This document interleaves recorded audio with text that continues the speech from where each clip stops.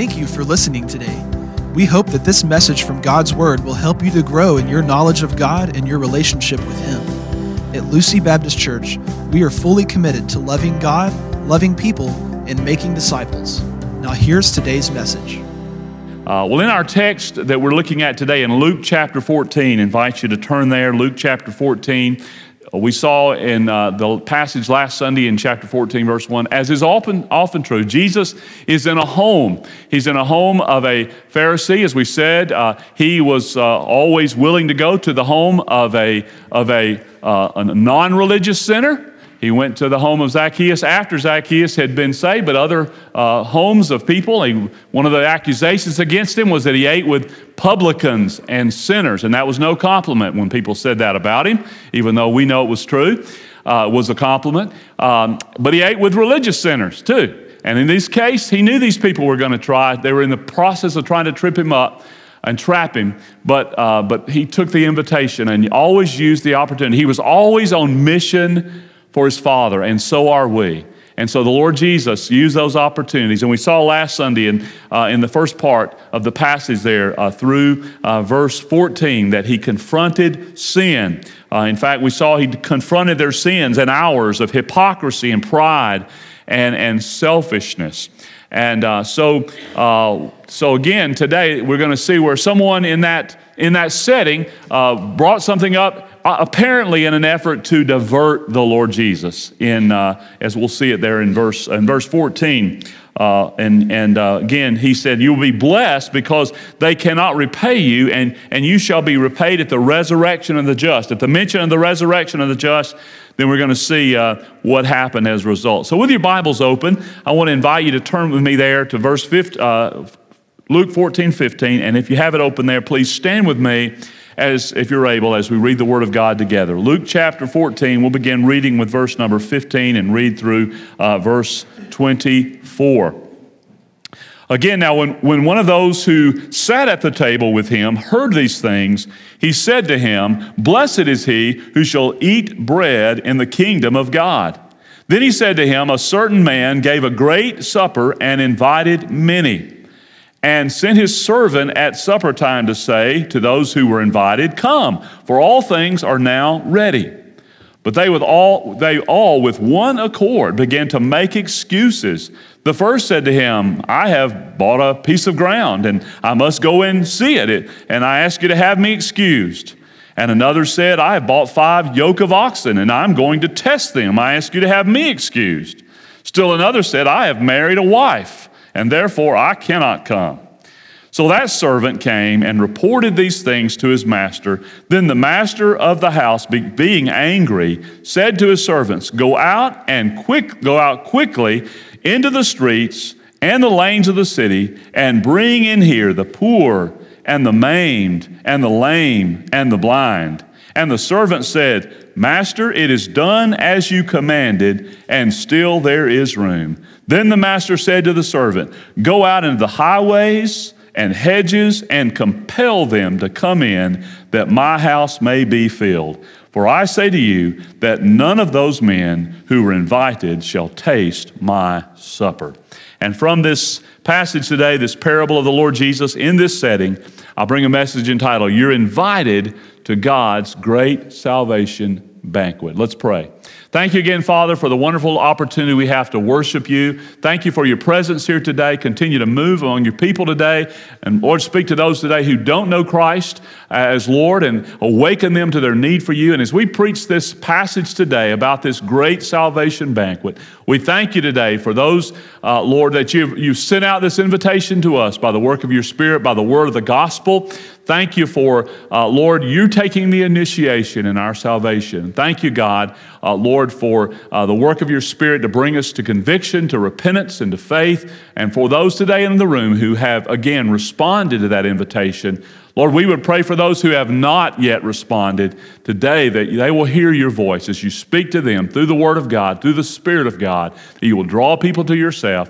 And Lord, that again, we as your children who have the responsibility to take the gospel invitation to the world, that we will be obedient servants unto you. We love you, exalt you, and praise you. In Jesus' mighty name we pray, and for his sake, amen. You may be seated.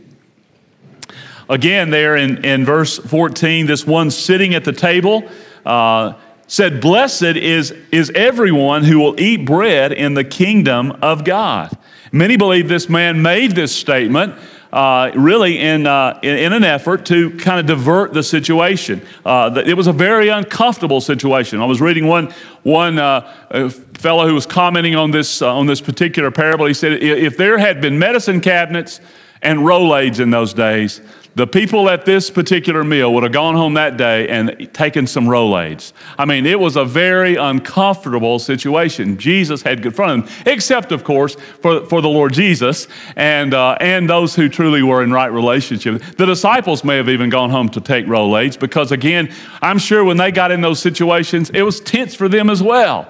But again, this one who's brought this subject up and who's made this comment, many believe that he's made it in an effort to diffuse the uncomfortable situation that Jesus has caused. But his statement presumes here that if anyone were going to be in the Messianic kingdom, it would have been them, the Pharisees present that day. Again, because they considered themselves the guardians of truth. They consider themselves the guardians of what we would consider today true doctrine. And again, that's why they'd come up with all these man-made rules that were interpretations of God's law, but had greatly but created a legalistic spirit that by keeping the law, they could somehow be in right relationship with God. And so they thought they deserved the seats of honor not only in this Pharisee's home, they believed they deserved seats of honor in God's kingdom. And so Jesus, of course, is seeking in this passage, in this parable we've read, to correct and confront this wrong thinking, again, with another parable about a host who had a great banquet. And in the custom of this day, that they would send out a servant. They would send out servants to announce the banquet and to invite people. And then on the day of the banquet, they would send people out to say the banquet is now ready. These were the only book they had at that time was the Old Testament law. And so using salvation in the imagery of a banquet was very common to them. We see that in the Old Testament. We see it in Isaiah. I read it this past week in my quiet time in Isaiah. So that was a very familiar imagery to them, and one that was very much a part of their culture to send out these invitations, and especially among the wealthy, as we saw last week. They consider that so important, and have places of seats of honor there at these banquets and these great feasts, and especially around the wedding feast. Those were very, very important part of their culture. And again, it points to that future and the final heavenly gathering. And as we think about today, as we observe and celebrate the Lord's Supper together as the family of God, and we think about that marriage supper of the Lamb that the Bible says we will participate in as the family of God as we meet the Lord Jesus and spend eternity together with Him in heaven. So think with me today about 4 truths in this passage as we consider this theme: you're invited to God's great salvation banquet. Notice, first of all, the gracious invitation to God's salvation banquet. The gracious invitation to God's salvation banquet. In verses 16 and 17, we see this invitation as Jesus is giving this parable of this certain man who gave this great supper, this great feast, this great banquet again that pictures salvation in God's kingdom. To have a meal of this kind of magnitude certainly was an indication that the host would have been a very wealthy person, would have been able to provide this great banquet, and that would be an indication of wealth. Of course, picturing God who owns the cattle on 1,000 hills, but also is the creator and the owner of the universe. But it also speaks of the great price that He has paid to make our salvation possible. He spared no expense. In fact, He gave the most precious thing He had by giving the Lord Jesus Christ, His precious dear Son, the Lord Jesus. And that's what makes our salvation possible. Well, 2 invitations, as I mentioned earlier, would be delivered by the servants. The first one to say, kind of like we get today, this is sort of a new thing now. We get these save the date invitations. Someone saying they're going to get married and they want you to save the date. Well, this was kind of a save the date announcement, but they would go to the individuals invited to the banquet, and they would say, "Will you come?" And they would respond, "Yes." And why? Who would turn down such a great opportunity for such a great feast? And what an honor to be invited to this great feast at the home here of this very important host. And so they would respond quickly, "Yes, we'll come." And then a second invitation would be sent out, basically saying, because they didn't have email, telephone, telegraph, any of those things, they would say, "All right, it's time. The banquet's ready. Come on." And it'd be time to go, and they would be ready to go. Well, notice, by the way, as we're talking about this in the picture to salvation, some beautiful words related to the gospel today. And if you're a child of God, you rejoice in these words. If you're not a child of God, I pray you'll hear them and that God will speak this to your heart. The first one here, that's such a beautiful word related to the gospel, is the word come. Come. And that's the invitation. And that's what God invites us to do, to come to Himself numerous times. Matthew, of course, 11:28. "Come to me, all who labor and are heavy laden, and I will give you rest." Revelation 22:17, near the end of inspired Scripture, he says, "The Spirit and the bride say, 'Come.' And let the one who hears say, 'Come,' and let the one who is thirsty come. Let the one who desires to take the water of life without price." Isn't that the word "come" a beautiful, precious word that God invites us and by His Spirit through the Word of God and through the Spirit of God. And He says through the bride, that's the church. That's what we say to people. We say to a lost world, come to Jesus.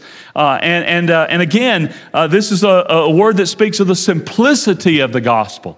He doesn't say work. He doesn't say earn your way. He doesn't say try, live a good life. He just says come. The simplicity of the gospel. It speaks also of the availability of the gospel.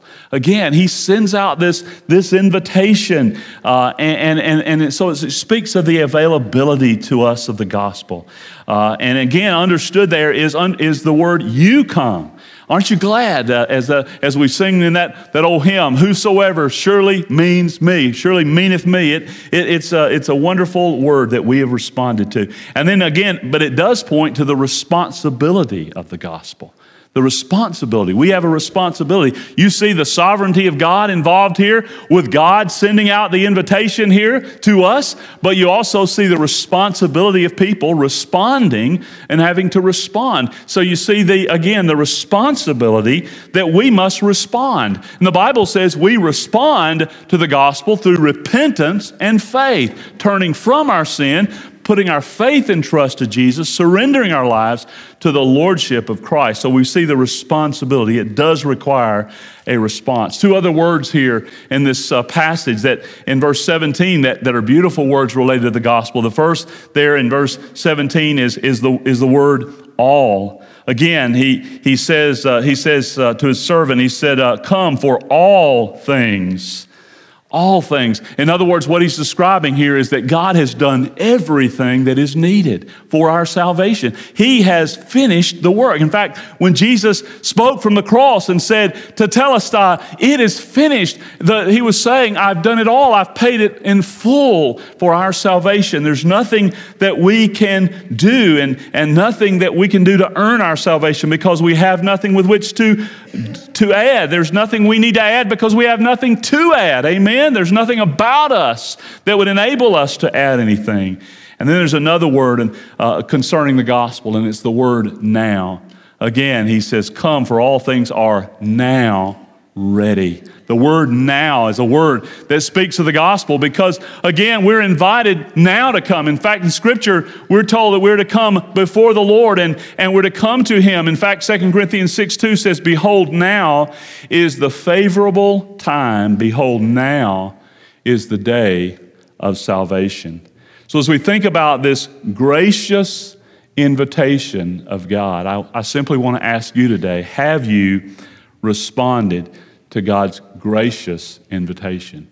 Are you certain that there's been that time that you said yes Now, again, there were those who first said yes, but then they said no. Then we're going to see in a moment. So have you responded to God's gracious invitation? If you have not, will you today? Will you respond to the gracious invitation of God as He speaks to you and He shows you your need for Christ? Will you respond to His invitation? So again, we see the gracious invitation to God's salvation banquet. But notice second, we see the foolish rejection of God's gracious invitation. The foolish rejection, because beginning in verse 18, how do they respond? Those who have received this invitation and told this is going to happen, notice what their response is. You would expect that anyone, once again, who had received such a wonderful invitation to such a wonderful event, and really, from a perspective of eternity here, such a life-changing, eternally altering event, everyone would stop what they were doing and say, I'm coming. You ever, those of you whose wives do the cooking for you and prepare wonderful meals like my wife does, Karen will say, okay, David, it's time to come. And she may say, it's going to get cold, you better come. But that doesn't take very long. Usually that doesn't happen very often. I'm usually there very quickly. Well, here's the most important invitation of all. And they should have dropped what they were doing and say, we're on our way.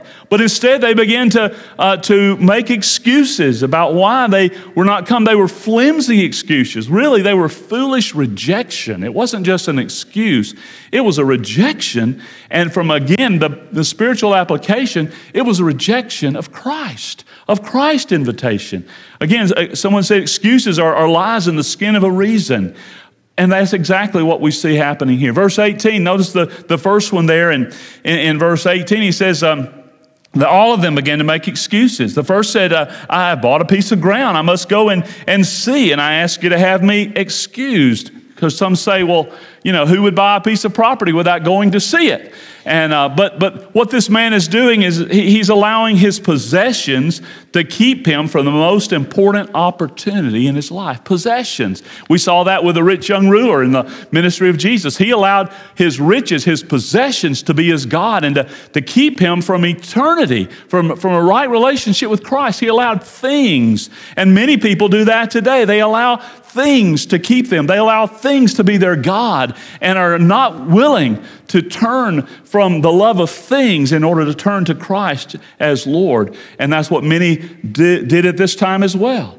Again, in verse 19, we see another. He said, another said, I've bought 5 yoke of oxen. I'm going to test them. I ask you to have me excused. Here was a man who allowed his profession, if you will, to keep him from the most important opportunity of his life, and really again in the application to keep him from salvation, to keep him from God's great salvation banquet. He allowed his profession. Many today serve their profession, their job, as their God. That's all important to them, and they put everything in their life into their profession, and they reject God's invitation because they're slaves to their profession, to their jobs, to their work.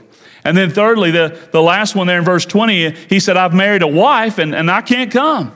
Again, this man was allowing a person or even a pleasure to keep him from the most important thing, from eternal salvation in the application. And again, many people choose personal pleasure or another person above Jesus, and they put people as the God of their life. Well, again, none of these things in and of themselves were evil, were they?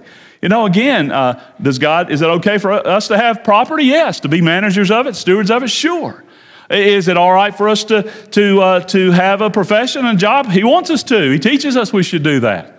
Is it okay to be married and enjoy marriage? Absolutely. In relationships, certainly, if they're honorable and under the Lord, of course. But it's when we allow these people or things or pursuits in our life to keep us are to become the God of our life and idols that we worship instead of Christ. And that's exactly what these individuals did, and that's what many people do today. He will not play second fiddle. He will not, there's no other place on the throne of your life except for the Lord Jesus Christ. And dear friend, He's called us to total surrender of our lives to Him, for Him to be Lord of our life. Again, the servant came back, as we see there in verse 21, and the servant came and reported these things to his master. And that reminds us again that first of all, we are responsible to our Father. As believers in Christ, we are the servants. We are the ones that are taking the message to the world. We're the ones that are going out and sharing with people. We are the ministers of reconciliation, 2 Corinthians 5 says. We're the ones who go to people and say, be reconciled to God. And we have the joy and the privilege of being the ones to extend God's gospel invitation and inviting people to a relationship with Christ. And we too are accountable to our Master for what we do with the gospel. In fact, we all know, and we're good about reminding people that we are stewards of our possessions, and we are. We don't own those. But you know, the Bible says and teaches us in Luke 19 that we are also accountable for what we do with the gospel. We are accountable for investing the gospel. We're accountable for taking this gospel to others, and we give an account as well. So this servant reported back to the master, and the master was angry. And imagine again, this pictures God and the audacity of these people. They first have said they will respond to the invitation. They have first said they'll come. And yes, they want to enjoy the banquet, and then when the time came, flimsy excuses that were nothing but foolish rejection. And again, the application, they were rejecting the Lord Jesus Christ. This was a picture of what these Jews had done. And again, they had been, from the book of Genesis 3, the gospel had been proclaimed. God was saying there's going to be a Messiah. He's going to come. And so for all these years, they'd said, yes, we want the Messiah. Yes, we want Him. Bring Him on. We want Him. And they were anticipating His coming. Maybe the young women, the young virgins would think, maybe I can have the privilege of being the mother of the Messiah. And now this time has come, and the Messiah has come, and they're rejecting their Messiah. And again, that's all. The application is to any today who would hear the gospel and who would reject the invitation and reject the gospel. What audacity when God in His grace, and God has gone to such great provision and such great demonstration of His love that He would send His precious Son to die, and that we would have the pride and the audacity to give excuses and to reject the Lord Jesus Christ when God has made His salvation available. What audacity. And again, thinking about this in Hebrews chapter 10, verse 29 says, how much worse punishment do you think will be deserved by the one who has trampled underfoot the Son of God and has profaned the blood of the covenant by which He was sanctified and has outraged the Spirit of grace? Dear friend, don't count it lightly that you had the privilege of hearing the gospel when there are many in our world today, many in our world who've yet to even hear the name of Jesus, to hear the name of the God, to hear the gospel, and for you to treat the gospel lightly and flippantly and to make excuses for turning away and to think lightly toward that. Oh, dear friend, the Word of God would warn you today, warn you about what a dangerous place that is to be. John MacArthur said, to expect heaven while rejecting Jesus Christ and His gospel is the most deadly and serious of all false hopes. And dear friend, there may be some in this room today who are doing just that, who are putting your faith in something else, who are putting your faith in a church membership or in a baptism experience and not in Christ. And you have a false hope today, and you are falsely assured of something that you do not have, as these were hearing, who were hearing the Lord Jesus that day. Or again, maybe you're putting this off and you're saying, like these were, no, I have not now. And you're coming up with flimsy excuses which are really nothing but foolish rejection. And I pray in His mercy today that you will hear His voice today and you will not harden your heart against God's gracious invitation. But thirdly, I want you to see the loving extension of God's invitation to the whole world. Notice he goes on in the latter part of verse 21 or continues there. Then the master of the house, being angry, said to his servant, "Go out quickly into the streets and lanes of the city and bring in here the poor and the maimed and the lame and the blind." And the servant said, "Master, it is done as you commanded, and still there is room." The master of the house, again representing God, he sent this servant out quickly, again showing the urgency, showing again the time is now to respond to the gospel. But he sent him first to those, you remember that in last week's passage, if you were here, he told the host not just to invite people that could respond or reciprocate in inviting you over, but go out to people who could not pay you, who could not return the favor, who had nothing to pay and nothing to respond. Again, the crippled and the poor and the blind and the lame. And that's exactly in this story who was receiving the invitation now. After these had rejected, he said, "Go to them." And again, this was unheard of. I'm sure as that was told that day, the Pharisees around that table were thinking, "What? That's impossible. Invite these people to your home, those outcasts, if you will. Why would you want to have them? They can do nothing." But again, imagine as those in this story, as those people heard that, the servant went out to the poor and the crippled and the lame and the blind, and he went to them, and imagine their response. They too were as shocked and surprised as the Pharisees were that day. What? He's invited me? I have nothing. I cannot repay him. I can't reciprocate. I can't invite him to my home. I have nothing. I don't have the clothes to wear. I'm poor. To which the servant would say, the master knows that. He knows you have nothing. He's provided everything. It's all taken care of. Some responded, and yet some still refused. As today, people think, I don't have anything. I'm not deserving. I'm not worthy. Absolutely. Jesus has paid it all. Verse 22, he says that he comes back to the master and said, "Master, it's done as you commanded, and there is still room." In verse 23, the master said to the servant, "Go out into the highways and hedges and compel them to come in, that my house may be filled." Now he's gone beyond the poor, the lame, the blind, the crippled.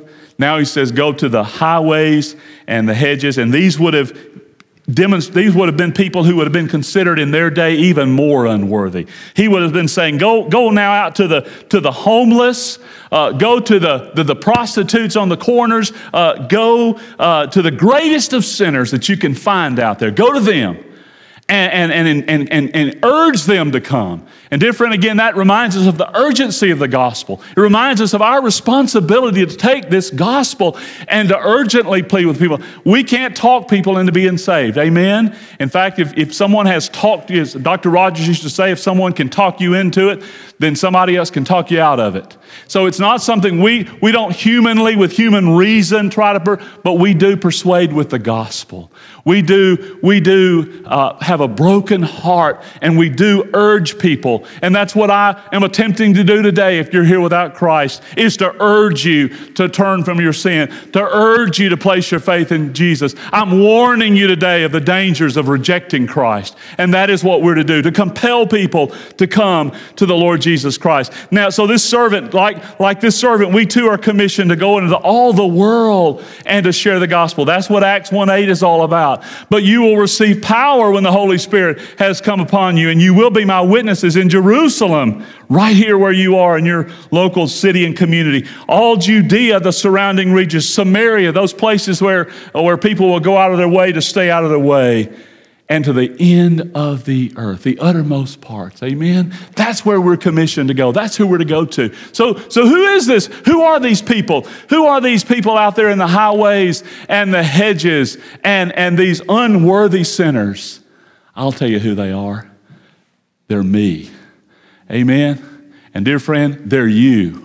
Whoever you are today. You see, because none of us have anything to bring to Jesus. None of us have anything to offer. That's who every one of us are. Yes, again, in an interpretation, it certainly involves the Gentiles, because God started, the gospel was to the Jew first. and also to the Greek. So yes, it includes every one of us who are sinners apart from Christ. And again, we are to take this gospel message. And I want to say today, dear friend, again, if you're here and you've responded to the gospel invitation, the gospel should be more precious to you than ever before. The gospel, you should never get tired of the gospel. You should be more and more amazed at the grace of God in the gospel. Amen? That God would have included you, that He would have sent you by the work of His Spirit, that He sent a servant to you to share the gospel. Praise God for that. And again, our job, your job, and our mission is to spend the rest of our life delivering the invitation, taking the invitation of God to the world and saying, come to Jesus. Repent of your sin. Place your faith in Christ. Believe the gospel. That is our mission. So again, I ask you, are you fulfilling your mission? Are you doing what God said? It's not just for pastors. It's not just for deacons and Sunday school teachers. Every child of God, it is our mission to go with the gospel. But I want you to see, number 4, the eternal condemnation upon those who reject God's invitation. Look at verse 24. Jesus said, for I say to you that none of those men who were invited shall taste my supper. Now, Jesus gives the application of this parable right here to His hearers and to us. These who had been invited to the supper first and then the second invitation to come, they said, yeah, we'll come, and now they've rejected the invitation. Jesus says they've lost their opportunity. They've lost their opportunity. We've seen this message in Jesus' teaching repeatedly in the Gospel of Luke. Here's the opportunity. Respond to it. One day, the door is going to be shut. One day, the opportunity is going to be over. Respond now to the invitation. Do not say no. Do not harden your heart. We often think of that, and rightly so, that when a person rejects Christ and rejects the invitation, that when death comes and that person is no longer breathing, that the opportunity is over. And that's certainly true. But friend, I would go even beyond that. It's possible, I believe, as one brother used to put it, to sin away your day of opportunity and to cross God's deadline and to say no and to harden your heart beyond opportunity to respond to the gospel. And so again, I want to urge you, I want to warn you not to reject the grace of Almighty God, not to say no, not to harden your heart. Don't take lightly. Don't have the audacity that these who made these excuses, but respond, because the day will come when you have no more opportunity. John 3:36, Jesus said, whoever believes in the Son has eternal life. Whoever does not obey the Son shall not see life, but the wrath of God remains on him. The wrath of God. You see, what is Jesus talking about? Jesus received that wrath. He received the wrath of God upon Himself. That's what the cross is all about. All of the wrath of God was poured out on the Lord Jesus Christ for sin. We're going to celebrate that today as we observe the Lord's Supper today. As He shed His precious blood, we celebrate today the fact that Jesus became sin for us, that we might become the righteousness of God in Him. All of the holy wrath of God, all of our hell, if you will, was poured out on Jesus so that we don't have to spend eternity there. And again, by our repentance, turning from our sin, our faith, putting our trust in Jesus, His death for us, His burial, His resurrection, putting our faith and trust fully in Him, then we know the forgiveness of our sin, and the wrath of God no longer abides on us. But if you're here without Christ, dear friend, the Bible says the wrath of God abides. It remains upon you. You are already condemned. I say that in love because I don't want you to go there. I don't want you to spend eternity apart from Christ. I don't want you to spend another moment, and nor do any other believers in this room. I don't want you to spend another moment in this life without Jesus. Amen? Repent of your sin. Place your faith and trust in the Lord Jesus Christ. Imagine a multimillionaire sending out his assistant in a limousine. He says, go out now into the poorest part of town And I want you to get people and bring them back to my meal, to my great banquet. So he goes out to the poorest part, and he sees a fella that many would describe as a bum on the side of the road, and he goes up to him and he says, "Hey," he said, "listen," he said, "my master, my boss is having a great banquet, and you're invited. Hop in and I'll take you." Wait a minute. I can't go. Look how I'm dressed. I hadn't had a bath in 3 days. I don't know when I've washed my clothes. I can't go. Oh, don't worry about that. You won't be the only one there. In fact, you qualify. Come. You're invited, and you can go with me now, but you must come now. Respond now. I can't do that. I'd be out of place. Everyone else there will be just like you. The food's on the table. The banquet's about to begin. Come as you are. Dear friend, that sounds too good to be true, doesn't it? Well, it is good, but it's also true. Amen? And if you're here as a child of God today, you know that invitation's been extended to you. And if you're his child, it's because you said yes. And because you came to something that probably did sound too good to be true. But again, as you recognize your unworthiness, you recognized your sin, you responded in repentance and faith in the Lord Jesus Christ, then he has changed your life. Again, dear friend, it's good. And you have nothing to commend yourself to God with. Jesus is saying to each person, no matter how great your sins, come, for I have prepared everything for you so that you can be saved from God's wrath, from God's judgment, and you can dine with me for all eternity, beginning right now. So my question to you, dear friend, is this. If you're here without Christ, will you say yes to his invitation? Will you say, yes, right now, I'll come to Jesus? Think with me for a few moments about this message and ask the Lord how it applies to you today. Where do you find yourself in this story? Well, you're not the host. God's the host. But you're here today either as one who has not yet responded to this invitation. You may be someone to this point who has heard the invitation and has rejected it. But praise God for the God of grace. Today you still hear his voice speaking to you today. It's showing you your need for Christ. You may have said no before, but today the Spirit of God is speaking to you. Say yes. And I want to say to you today, friend, that if God has given you that grace, respond to it today. If you sense God's showing you that you need Christ, that may be where you are today. Maybe you're here today as one who has responded to the invitation, but you're the servant. You're the one that has the privilege of taking the invitation. So again, I want you to think about that. What are you doing about that responsibility you have to take the gospel invitation to the world? Second, I want to ask you, are you certain today that you've responded to God's invitation? Even if you are one who is a member of the church and member of our church or some other church, I want to ask you today to examine your heart today. Are you certain that you have responded to the invitation through repentance and faith and trust in the Lord Jesus Christ? Or are you offering today flimsy excuses for your rejection of Christ? I want to urge you today, no longer offer those flimsy excuses. And then again, are you faithfully obeying the Master to take God's invitation to a lost world? Will you one day participate in the marriage supper of the Lamb? This is Pastor David Lawrence. Thank you for listening to this message. We pray that God used His Word in your life today. If you do not have a relationship with God, the Bible says you can as you turn from your sin, place your faith in Christ Jesus, His death for you on the cross and His resurrection from the dead, and surrender your life to Jesus as Lord. We'd like to invite you to join us for worship.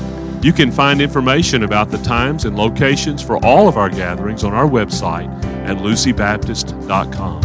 If you have any questions, or if we can minister to you in any way, please call us at 901-872-0623 or email us at info@lucybaptist.com.